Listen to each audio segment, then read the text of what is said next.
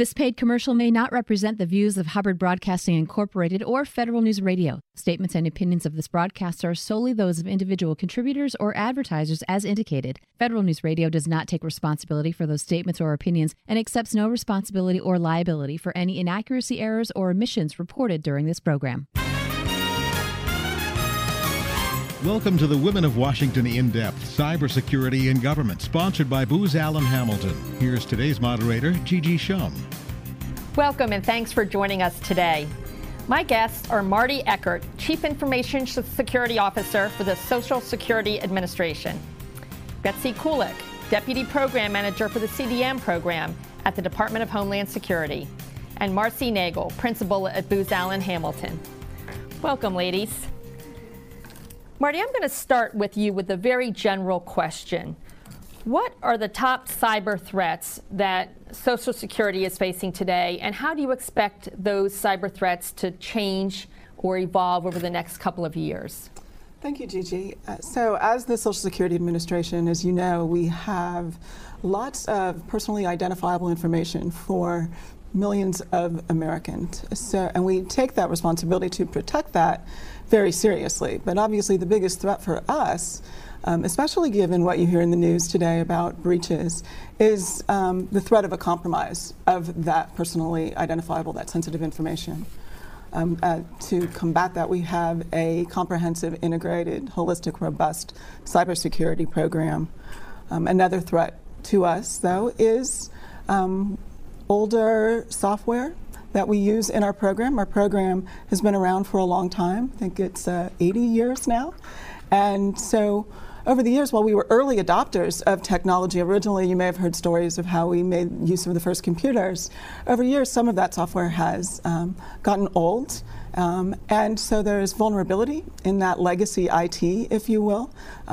Current technology, cyber technologies, cyber tools are not built to protect those legacy platforms.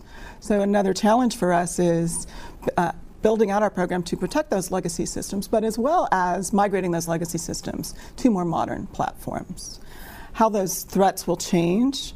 The bad actors in terms of nation state, criminal actors, hacktivists, those types of threats will continue. However, the techniques that they use will continue to change. They'll continue to modify their techniques. So as we build defenses and layers of defense into our program, they're constantly building something new and innovative for us to respond and react to. So our programs will also evolve to meet those new threats. But we see that continued evolution and maturation of that threat environment. So one of the programs that was put in place to help agencies like Social Security is the CDM program, the Continuous Diagnostics and Monitoring Program, which then became Continuous Diagnostics and Mitigation, right? And so, Betsy, you've been involved in that program from the start. Mm-hmm. Can you talk to us a little bit about how it's changed over the years? I know that in the early years there were a lot of challenges, as there are with any new program, but both technical challenges and challenges surrounding acquisition. Can you tell us a little bit about the program, but even more than that, how you've now made some adjustments over the years from the things that you've learned as we're now moving into phase 3 of that program? Sure. Well, first of all, the CDM program was trying to galvanize and help agencies do and meet their obligations that had dated back from FSMA 2002. So we were trying to leverage what was already done, but agencies were struggling with funding and resources in order to get some of those basic fundamental cyber hygiene capabilities on the ground. So the program did some pretty innovative things. We combined agency requirements and we combined agencies in order to get a certain standardized approach toward ISCM, Information Security Continuous Monitoring, to help people talk on the same language and to understand the same picture, try to create that as an enterprise approach across even complicated federated agencies. That proved to be very challenging because, as we know, agencies are very complex. They have different missions, and those were some of the things that were holding them back from being able to conduct that cyber hygiene. So we combined the agencies. We've had varying degrees of success. On the positive side, we've gotten tools for the cyber hygiene part of CDM out to all the CFO Act agencies. They're almost all of them on the point where they're completing full deployment. They're going to have dashboards that will show them the picture of what's going on in their agencies. But that's not to say that they had challenges in terms of trying to make CDM real for them for within their own agencies. Marty's agency is a really good one because they were really advanced for the reasons that she just explained. So they really knew what they needed, and they were with a group of agencies that are different levels of maturity. So we had to accommodate that in our next set of task orders. And the other problem we had is we had 3-year periods of performance, which is really, I know the push is for CDM and for agencies to do this fast, but 3 years is fast time in contracting terminology. So our next set of task orders is going to be for a longer period of time. We are not going to march into agencies, work with them, and deploy across the board like we did with the foundation, the cyber hygiene, hardware asset management, software asset management, configuration, vulnerability. We're going to be targeting, working closely with the agencies, looking at the full capabilities of Phase 3, which is what's happening on the network, and finding out what they need. Marty's agency may need more encryption support, for example, so that's working with them, that's what they would get. They may not need, I'm just making this up, cloud stuff, for example, or that may be a less of a priority. So we will be targeting what agencies need instead of trying to apply the same thing across the board. And I think those are going to be 2 really big changes. Yeah, absolutely. So Marcy, I know that in your role at Booz Allen, you've been involved with CDM for a few years now too, and you've had the opportunity to see several different agencies. What sort of innovation have you seen some agencies take with regard to CDM? Well, first, I'd like to say that I have seen tremendous progress with the Phase 1 deployments across the board, in that in less than the last 2 years, we've seen a tremendous decrease in just shadow IT. And through the deployment of hardware asset management and software asset management, we have, together in partnership with DHS and the agencies, have brought visibility into 82% more technology assets, at least within the 13 agencies that Booz Allen is supporting, which is quite tremendous. Now, when you talk about shadow IT, it's yes. really, you can't protect what you don't know That's about, right? And right. so when you talk about shadow IT, what you're talking about is agencies that had systems on their networks that they didn't even know existed, right? That's absolutely right. So how does that happen? Mm-hmm. So how does the shadow IT happen? Yeah. It's without that common set of capabilities that the CDM program is bringing to the agencies, which is first that network hygiene, the visibility into all of your assets. And when we came in and kicked off the CDM program within each of the agencies, they had an idea in their mind how many assets they had, and they reported that at the start of the program. Well, after we've conducted those as-is assessments and deployed the hardware asset management, software asset management capabilities, we were able to uncover significantly more assets that were previously just unreported. But now, bringing them into the visibility, we can now put all of the other capabilities or build the additional CDM capabilities on top of those assets, whereas had we missed that step or went around it, you would have deployed capabilities perhaps on just a sliver of the entire enterprise, which certainly doesn't add the value that we were looking to achieve. Can I add something? Sure, absolutely. You asked about shadow IT, and I think how that happens is because people are mission driven. Somebody says we need to get something done, they get it done, and they follow up later.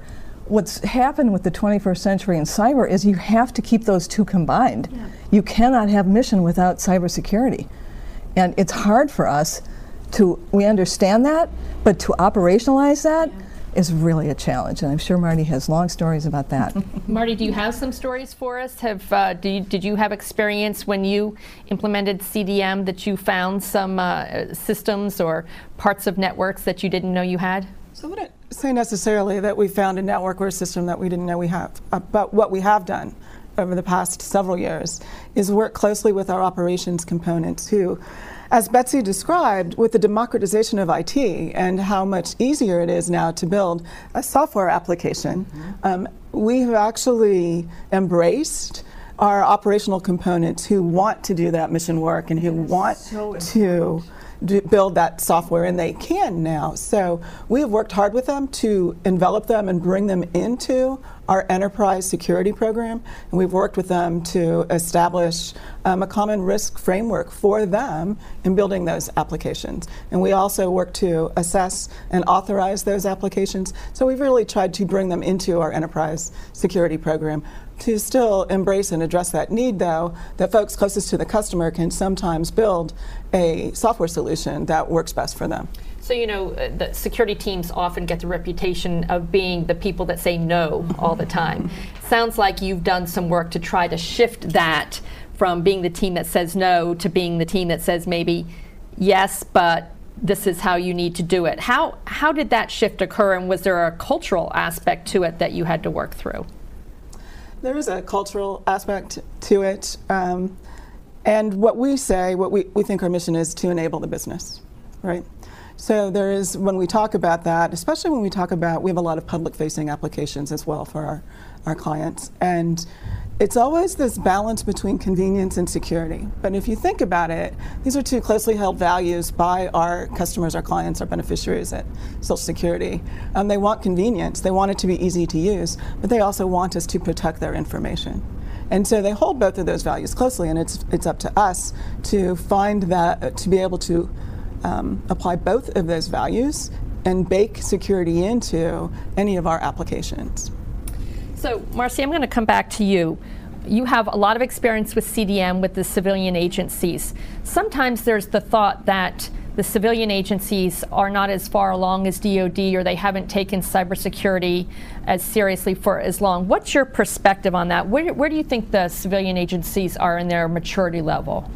Well, I would say right now we're supporting 13 of those civilian agencies, and there really is a strong desire to get security right and lay the groundwork. And I would say that is consistently true for each of the civilian agencies we're supporting.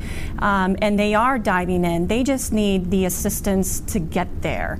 And what I think is great about the CDM program is that they are providing, through DHS, providing that roadmap, if you will, a logical sequence of capability rollout so that each of the civilian agencies can achieve that same level of maturity, which quite frankly is a no-fail mission. We have to get there.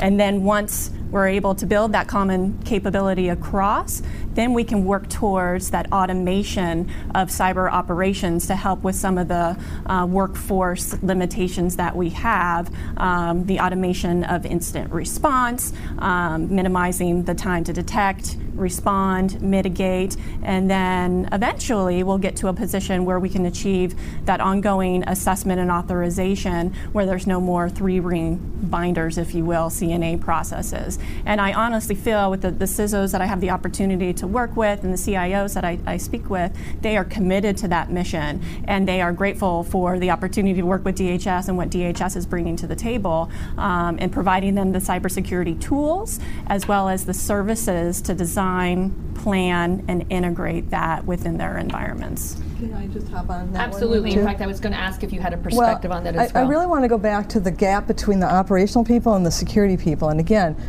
a shining example of where it works and why they are so far ahead.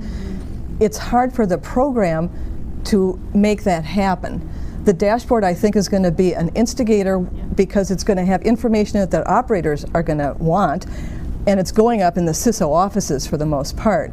So we're forcing communications that have not happened before, and as a program, we can't mandate that kind of change. So we really look to thought leaders like SSA to help bring the rest of the people or the rest of the boats up to the right level, because that's what we're trying to do, is to get everybody to understand the really good lessons that they could get from SSA, for example, about how to help people talk, how to get the CIO to be able to talk to the CFO and the CXO and all the rest of them. Again, this is what FITARA is trying to do, FISMA 2002. I think you see it in the executive order, 13800.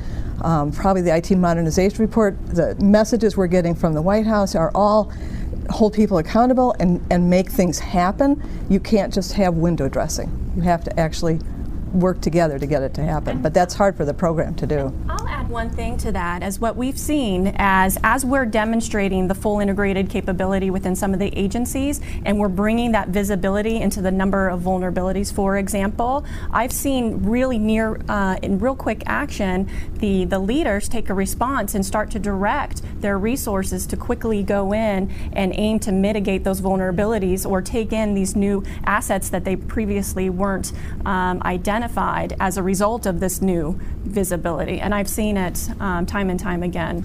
So it sounds like you're saying, Marcy, that really the first step in getting the two groups together and to kind of do that mind meld that Betsy was talking about is just to give them the visibility that they need to. There may be things going on in their environment that they had no idea were going on, and once they're made aware of it, they realize that action is necessary. That's absolutely correct. My guests today are Marty Eckert, Chief Information Security Officer for the Social Security Administration, Betsy Kulik, Deputy Program Manager for the CDM program at the Department of Homeland Security, and Marcy Nagel, Principal at Booz Allen Hamilton. I'm your moderator, Gigi Shum, on the panel discussion of Women of Washington, Cybersecurity in the Government, sponsored by Booz Allen Hamilton on Federal News Radio 1500 and federalnewsradio.com. Federal agencies need to detect and respond to threats like never before. Yet as cyber attacks increase, being prepared means being more proactive. It's not about having more tools. Booz Allen uses the tools you have to be more effective, and we look at innovative ways to drive efficiencies. Booz Allen can help you employ approaches like advanced threat hunting to go on the offensive against malicious activities across the enterprise. Get ahead of the threat and get ahead with your mission. Learn more at boozallen.com/CDM.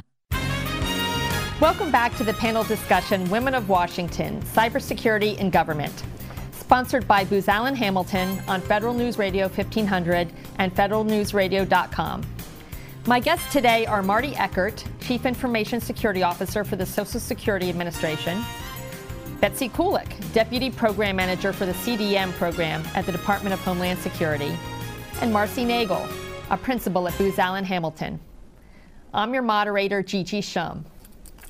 So, ladies, let's just switch it up a little bit in this segment, and I would love to understand how each of you got interested in cybersecurity. You know, we read all the time the statistics about women in STEM fields, women in technical fields, women in IT, and the numbers are not good, and they're not heading in the right direction.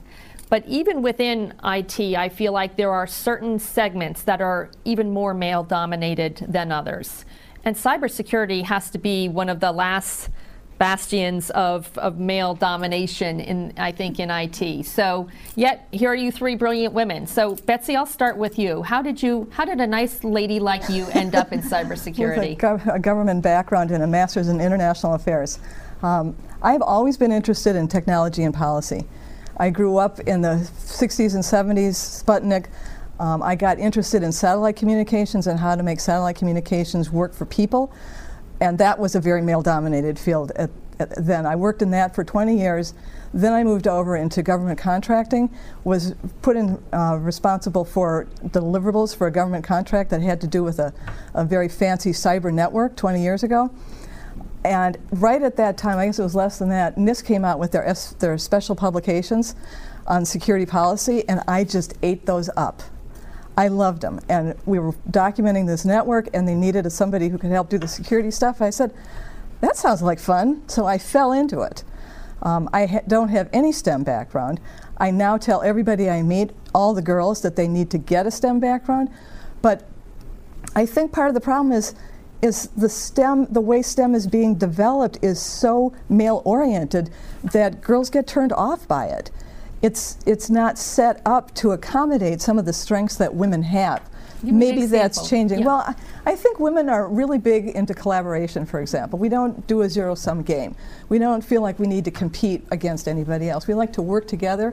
And I was just reading about a program, and I'm not going to remember the name of the school, but one of the reasons this young lady who has a STEM background went to it is because it fostered teamwork and working together, as opposed to some of the other high cyber colleges that really focus more on one-on-one kind of independence. So I think the STEM world has to accommodate the strengths of everybody, and women come to it with a different strength. I think, I don't want to talk in stereotypes, but I do know that women sometimes see things less as a 0-1, more as a gray or a 1+. And I think STEM needs to accommodate some of those other kinds of perspectives in order to continue to attract and maintain the other 50% of the population in interesting science-related activities. Well, and I feel like with a field like cybersecurity, it's very broad, and there's a lot of different kinds of jobs and different roles that you can have. And I think too often we narrow things down by just thinking about the very, very technical jobs, and maybe we don't realize the policy that needs to go into it, some of the organizational disciplines that are really valuable. If you look at, for example, cyber forensics, you cannot have a 1-0 mentality to try to figure out where this person is hacking from. The more you can understand the cultural milieu that he or she came from, you can pick up certain characteristics that a 1-0 background is not going to get you there. So for forensics in particular is an area that the more you can pull from different pieces of your experience, the more effective of a person you could be. And that's just one small part of cyber. There's lots more than that. Absolutely. So Marty, how about you? How did you get interested in cyber? So the short answer is I just had someone tell me this will be your new job. And it was cybersecurity. That works too, right? But I will elaborate a little bit because like Betsy, I didn't start out in IT, but I was actually brought into our systems organization as one of those friendly users to help redesign systems. And I just fell in love with it.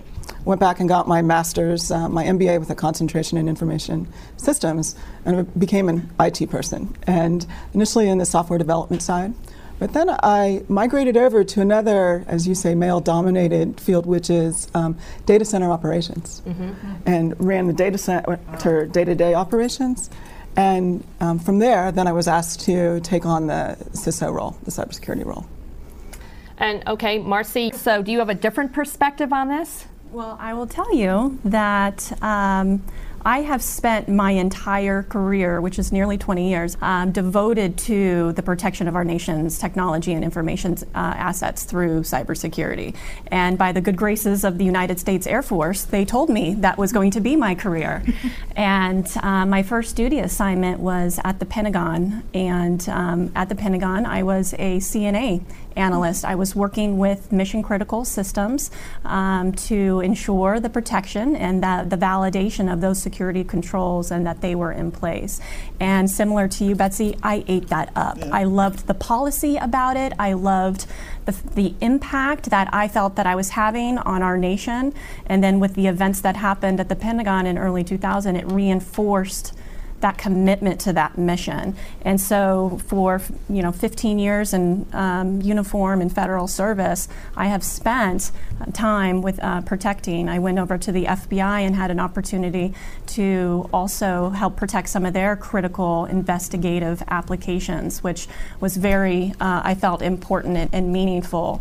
And a point that Betsy made, I was never an engineer per se, but I did feel like a collaborator, and I did feel like I was a mission enabler. And I think that alone, coupled with other things, probably helped drive my success in this field, in that people start to come to you with questions about cybersecurity when you take that mentality, and not the no mentality that you were describing earlier, but turning security into a mission enabler.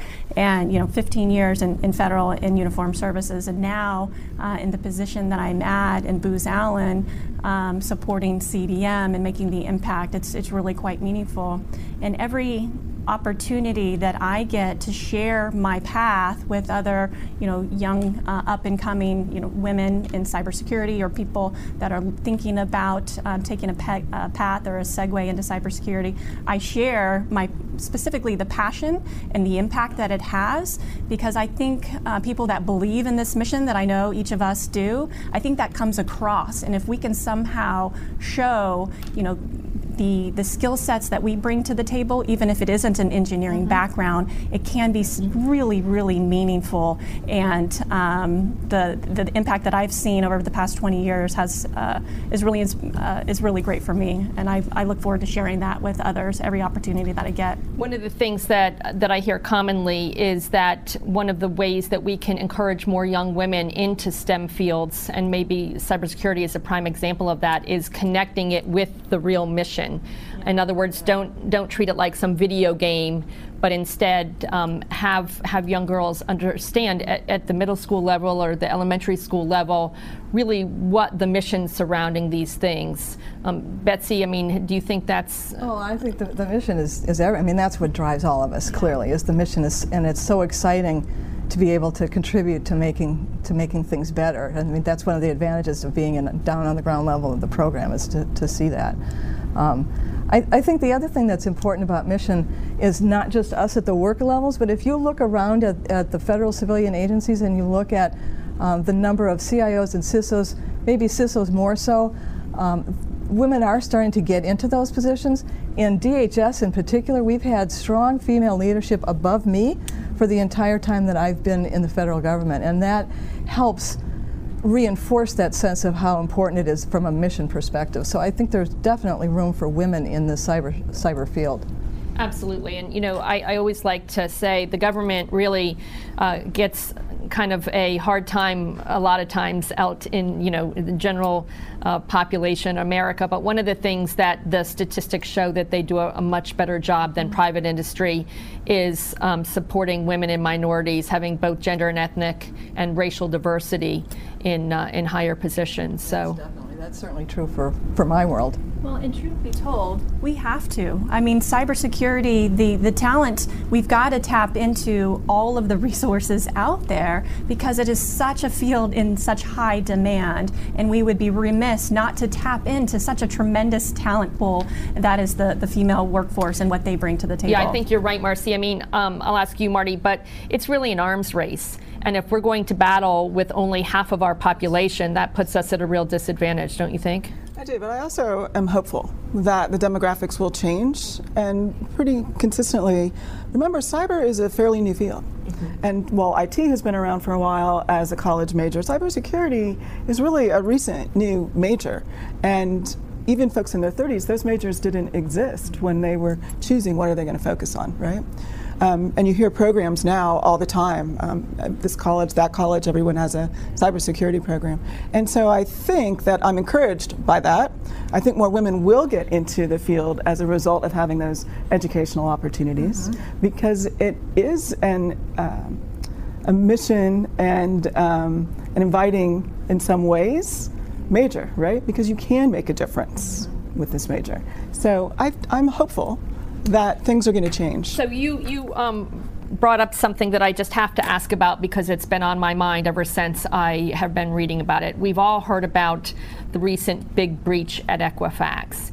And one of the changes that I have noticed is that for the first time, very publicly, people were criticizing the CISO and her educational background. She was a music major for both her undergraduate and her graduate degrees, and despite the fact that she had had a lot of IT jobs and security jobs, she was really being trolled on the internet and was really coming under, I think, in my opinion, unfair scrutiny. So I'm going to ask the question of you ladies broadly, like, number one, have we reached a point where CISOs and CIOs need to worry about not only how and what they're doing to protect the data, but also who they're who they're hiring to protect it? And secondly, do you think that it's fair to kind of take apart somebody's background and because they have a liberal arts degree,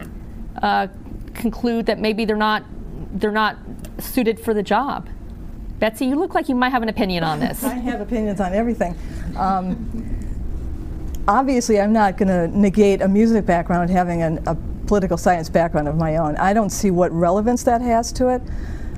As Marty pointed out, cyber hasn't been around that long. I think CIOs and CISOs are, in many times, poorly prepared for the jobs for which they are thrust into. They frequently get it because they may be the last man standing. I don't know how much support and training any of them get. Right now is a time of particular turnover when every time an administration changes, the top agency heads, and it ripples down, they change too. They're faced with a really huge challenge trying to maintain security over aspects of which they have no control, going back to that operational discussion we had earlier. They're in one side, the operations are in another. They don't get adequate support and training. They don't get the support from their higher ups. I think it's a tough job to be a CISO right now. So no, I don't think it's fair to be looking at her background. I don't know what relevance that has with anything. Well, I do think a couple of things. One, the CISO, regardless of gender, is accountable for that program. All right. Part of recent legislation or recent executive order, et cetera, does hold not just the CISO and the CIO, but the agency head accountable as well for those cybersecurity. So there is, even with the, I think she was the CSO at Equifax, there is an accountability. And we want accountability, right? I mean, that's a I think we would all think that that's a good thing. So regardless of the background, there is accountability, and that sometimes brings with it the consequences. Something happened that's within your jurisdiction. We do also take seriously the qualifications in cyber. You know, one of the challenges and one of even the vulnerabilities is the workforce and whether we have the right skills across the entire workforce. And some of that is because it's a recent new discipline. Some of that is just the demand. The threat level escalated rapidly. It's not as easy for us to rapidly escalate workforce as it was as quickly as the threat level escalated. But we do take that seriously, and we are looking for the right qualifications, whatever that position is in a cybersecurity program, including the CISO.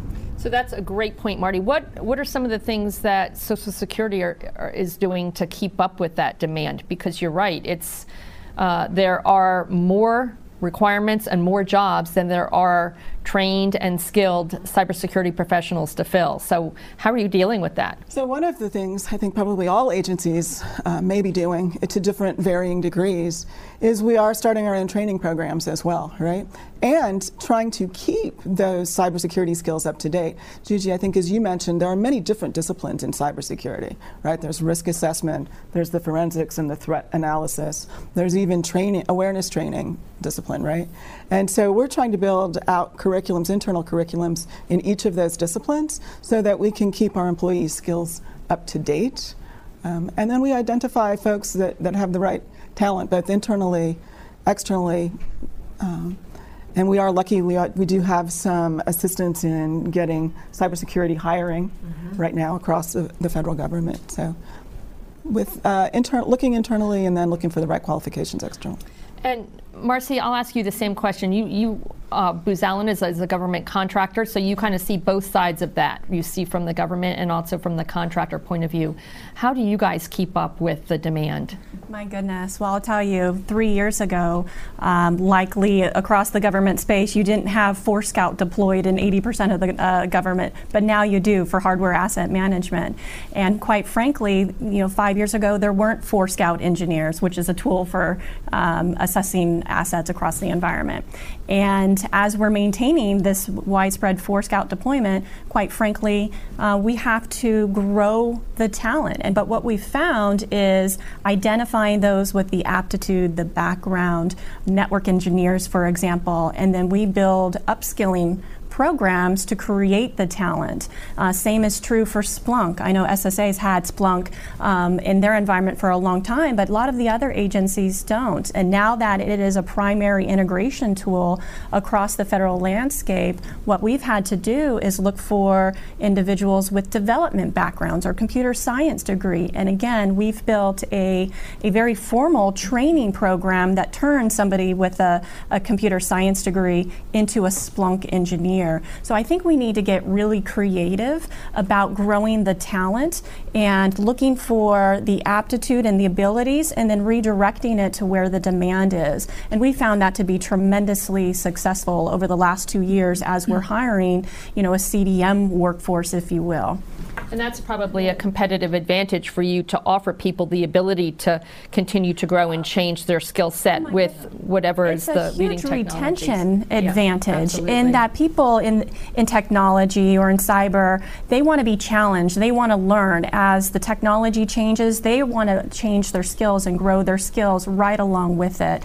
And so we found it to be a huge draw for our workforce and keeping them excited about what they do every single day.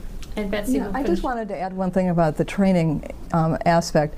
That was a problem that the CDM program has encountered from the beginning. The federal CIO did cyberstat on the program last summer, and canvassed agencies, and all of them said we need more training.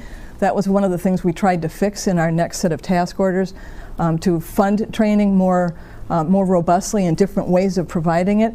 It's a fluid workforce, so you can't just hand somebody a PowerPoint or train them for 2 days and expect that you can't do one and done. It's got to be a sustained kind of activity.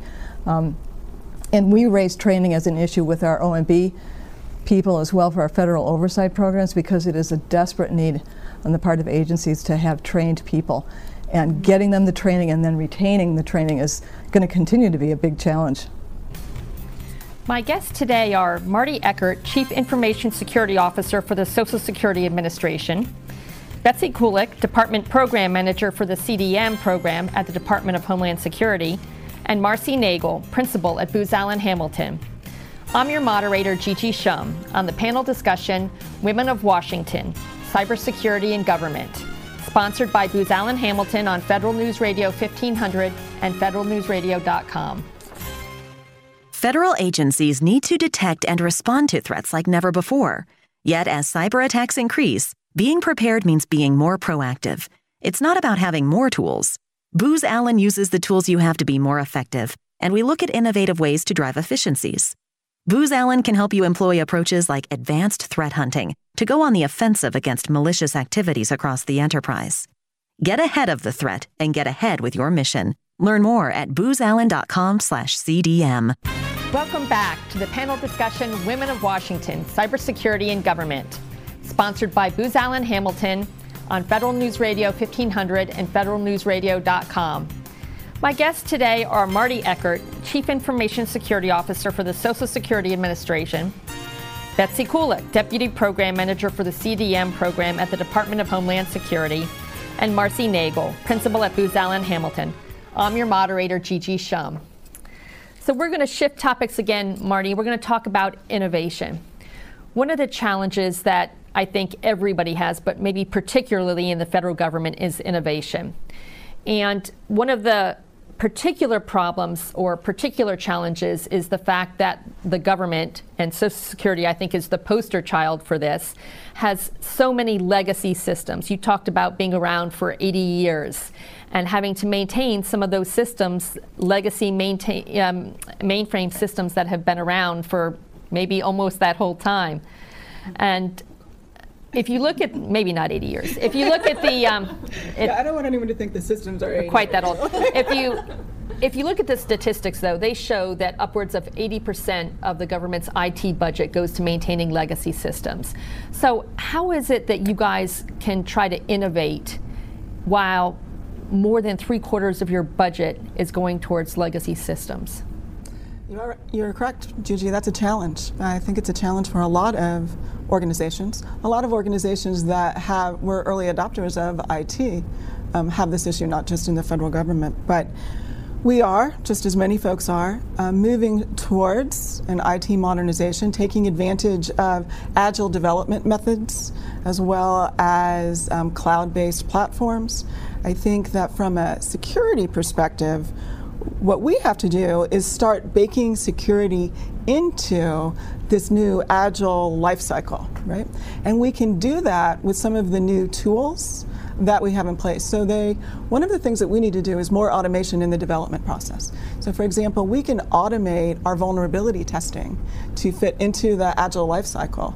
And so developers can automatically see what the vulnerabilities are in the code as they are writing that and getting ready to deployment. So it's not that at the very end, after you've spent months writing code that, oh, here come the security folks, and we're now going to tell you whether or not you have any vulnerabilities and whether or not you can release your code, but rather baking that into the cycle. And that will help us to innovate and release software more quickly and have security baked into that. So I think a lot of automation in the life cycle and for security tools specifically is going to help with that IT modernization. Absolutely. You know, they always say that you should bake security in, but with agile development, if you've got an agile sprint every couple of weeks or month or whatever, then you're checking for vulnerabilities every time, not on this huge code set that's taken years to develop. Exactly. So and also automation in terms of what CDM brings too for ongoing authorization. So you also aren't waiting to the end to do your security assessment and saying, oh, wait, I have these 300 controls to assess on you before you can release,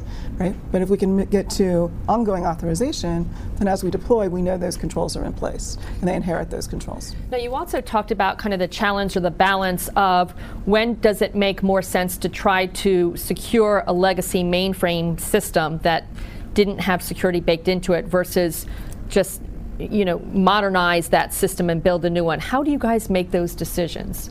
We do. You have to do both, right? So it is. We do risk-based approaches, obviously, but if those older platforms are your high-value systems, you are going to have to put the security controls in and around those systems as well. Luckily for us, we have been at this for quite a while. So while the program's 80 years and some of our software may be a couple decades, the security program is also several decades old. So we have been building security into those processes as well. But now we have to figure out different ways to build security into newer and more innovative and faster processes. So bigger, better, faster, CDM, that's what it was designed to do, right, Betsy? That's what we were trying to do. We worked really hard to get the tools and sensors out. The original plan was to do one phase a year. That proved not possible for a variety of reasons. Despite that, we managed within 2 years to get most of the phase 1 tools out. The program was innovative in a number of ways, one of which was combining requirements and trying to get that enterprise approach both for agencies and across the federal government. There are other innovative things that we've been doing, including for Section 508 compliance. It was, of course, part of the BPA's tools had to meet the 508 requirements that are federally mandated. For the most part, that means that manufacturers submit VPATs showing how much they've tested and what they think of, whether they're 508 compliant or the level of 508 compliance. But because we're a federal program procuring tools, we decided we needed to be better than that. Plus, we have a really strong 508 office at DHS. And so we decided to have 2 of our people become trusted 508 testers so we can actually verify the VPAT submissions that manufacturers provide. And in addition to that, DHS offered the trusted tester training to manufacturers. So for example, the Archer platform, which is our dashboard, they actually have got 2 or 3 of their engineers that have gone through the trusted tester training so that, like security, they can bake 508 further into the process. We're particularly proud that we've been working on that, varying degrees of success. Not all of our tools are 508 compliant, but we're taking the Archer one really seriously, and to their credit, so is Archer. The other thing that we've done is supply chain risk management. That's been an aspect of the BPA from the beginning to varying levels because the federal government isn't there yet. You're not mandated to have a pristine supply chain. They're trying to get everybody to be more sensitive to it. We started off with ensuring that the manufacturers and the VPA holders who are proposing submitted a supply chain risk management plan and in some cases reported on foreign ownership controlling interests, so we could at least get some intelligence from them about possible compromises. For our next set of task orders for Defend and for the approved product list, the manufacturers have to submit or respond to a supply chain risk management questionnaire. We're not requiring that they have a plan, but at least we're asking whether they've got one, and then there's a long list of things. If you do, does it have this, this, this? It's not an evaluation factor that bounces you out if you don't have one, because we cannot do that within the federal regulations, but at least it's beginning to exert some measure of recognition on the part of the manufacturers that this is something we're taking really seriously. You know, I think supply chain is one of those interesting topics that is so baked into cybersecurity, But often I find that people just sort of take a one-dimensional approach to it. You mentioned foreign ownership, right? They'll look at maybe where some software is developed, and leave it at that without taking a deeper look as to sort of how it's developed. Oh, that's absolutely true. And even when we did the foreign ownership controlling interest, we recognized that was just one small piece. So we were very excited about the next step that we've taken for the cyber products and the cyber SIN that pushes it just a little bit further. Again, probably for very good reasons. There's all sorts of acquisition reasons that you can't mandate these things, at least not for a system that's not a national security system. The intelligence community has different rules and regulations, but we're not there yet. So that's why sometimes innovation is hard, because there are very well-considered structures set up to make sure that the federal government on the civilian side procures things in the right manner. So it's incremental. It doesn't happen as fast as we want it. And frankly, if we're going to succeed in cyber, we're going to have to keep working against these kinds of problems and come up with out-of-the-box solutions to them, still maintaining the federal protections that we need to do. Marcy, you've, I'm sure, had the opportunity working with many different civilian agencies to view where some of them have been able to be innovative and do new and different things. Do you have some examples of innovation that have particularly struck you? Yes, I do, Gigi. It's interesting. I was just speaking with one of the agency CDM POCs last week, and we were talking about the advancement that particular agency was able to make by leveraging the CDM investments to automate FISMA boundary containerization. And those that have been around CNA for a while understand how difficult it is to maintain those asset to FISMA boundary associations. And through the existing leveraging and optimizing the existing investments, they've been able to automate those boundaries, and now through their CDM dashboard, they can see each asset within each boundary and allowing and enabling better risk decisions and more informed risk decisions about that boundary. Now, I think we are on the brink of a lot of innovations with the investments that DHS is making with CDM. After we've laid that foundational phase one groundwork, if you will, we're ready to take it to the next level and operationalize the tool sets. You know, with Scout, for example, as a hardware asset management tool, it has the ability to enforce comply to connect. So you can't even get on the network unless you meet a certain baseline requirement. And then additionally with Splunk and the capabilities that it has, and coupled with the fully integrated solution, you can do some pretty tremendous innovations and automations just with the tool set that we have today. And through the future phases with automation and orchestration of your security processes, I know that very soon the agencies will have an ability to, for example, automate some of the incident response capabilities. And like I mentioned earlier, minimizing the time to detect, respond, remediate, and even automate some of the reporting, which we all know can be cumbersome. And ultimately, one of the results is, as we are looking at a cyber workforce shortage, if you will, automating some of these more cumbersome manual processes allows the workforce to be redirected to those activities that are much more critical and have make a bigger impact on the security organization. So I see innovation. We are laying the groundwork now, and we're about to take those investments to that next level through some of the automation capabilities of security processes. So, you know, hearing you talk about that really makes me wonder about the amount of information sharing, because, you know, you have great things that are going on at Social Security, great things that you're working on at other agencies, being able to automate different parts. How much of this information gets shared among the government and then with government and private sector? Can I just add that just last week we were able to, through CDM, host a webinar that 7 agencies participated in, and we shared the automation of the FISMA boundary containers across all of the agencies so that they can see the real use and value and start realizing the art of the CDM possible, if you will, with these capabilities, because it's not about just dropping these tools and leaving. We've got to really show them the usability of it, or else it's another tool in their toolbox that collects dust. So I'm really excited about showing that usability across, and hosting these webinars through DHS is one way that we can show the real usability of the investments. We've done a number of things for the CDM program to foster that kind of communication, starting off with the fact that agencies, as I keep saying, were lumped into groups. So automatically, Marcy's groups Bravo and Delta already share a common solution, and there were common governance discussions going on.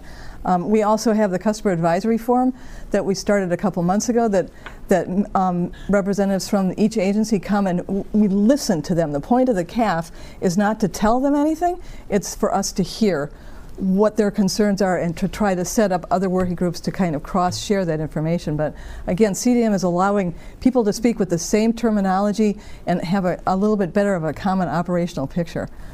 I don't know what Marty might want to add to that. No, I was going to say I think DHS has done a great job.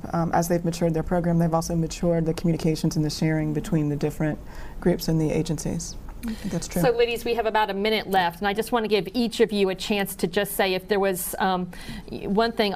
I'll start and say that I feel much better about the state of cybersecurity in our government and in particular our civilian agencies, with all the good work that's being done with CDM and throughout the agencies.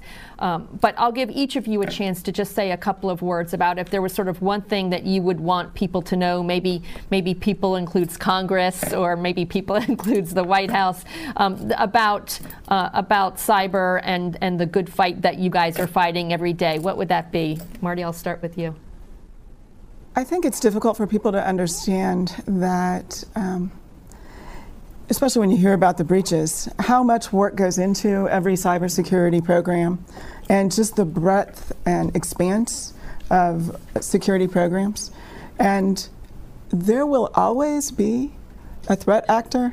It only takes one person to click on one email that could result eventually in a very bad event somewhere. So there is I would like to say there is a lot of good work. I think that's what I would like to get across. There's a lot of good work, despite what you hear about the breaches, etc. There is a lot of work, and there is a lot to every cybersecurity program. I don't think folks understand that either. We talked about the multiple disciplines that are in place across cybersecurity, and it is difficult as a layperson if you just hear about that breach and say, oh, why did they protect that, to understand all of the complexity that goes into a successful cybersecurity program. I guess what I would like to close with is the fact that I've been impressed by the depth of talent that we have come across, the pockets of excellence that are there, and where the pockets are a little less deep, the very strong commitment to improve them. I mean, we've met with a great deal of support for the program. And I think, as Marcy pointed out, now that we've got the tools out there and the dashboard, I think the next year is going to be really, I hope, as exciting for them as it has been for us, as we try to bring the operational people together with the security people to automate so people can work smarter and not harder. And that will solve a number of problems. And Marcy, we'll end with you. Gosh, I really think that if we all just lean in on cybersecurity initiatives and realize the value that it can bring as a mission enabler to help prevent some of the breaches, to help prevent any service disruption, capability disruptions. I feel if we all lean into cybersecurity, the impact that it can have is tremendous, and I'm very excited about what the next 2, 5, 6 years hold with the direction that the civilian agencies are taking with their cybersecurity programs. I'd like to thank today's guests, Marty Eckert, Chief Information Security Officer for the Social Security Administration, Betsy Kulik, Department Program Manager for the CDM program at the Department of Homeland Security, and Marcy Nagel, Principal at Booz Allen Hamilton. I'm your moderator, Gigi Shum, and you're listening to Federal News Radio 1500 AM. For more on this discussion, visit federalnewsradio.com and search Women of Washington. Thank you for listening to the Women of Washington In-Depth, Cybersecurity and Government, sponsored by Booz Allen on federalnewsradio.com and 1500 AM. The entire discussion can be found on demand at federalnewsradio.com. Search Women of Washington.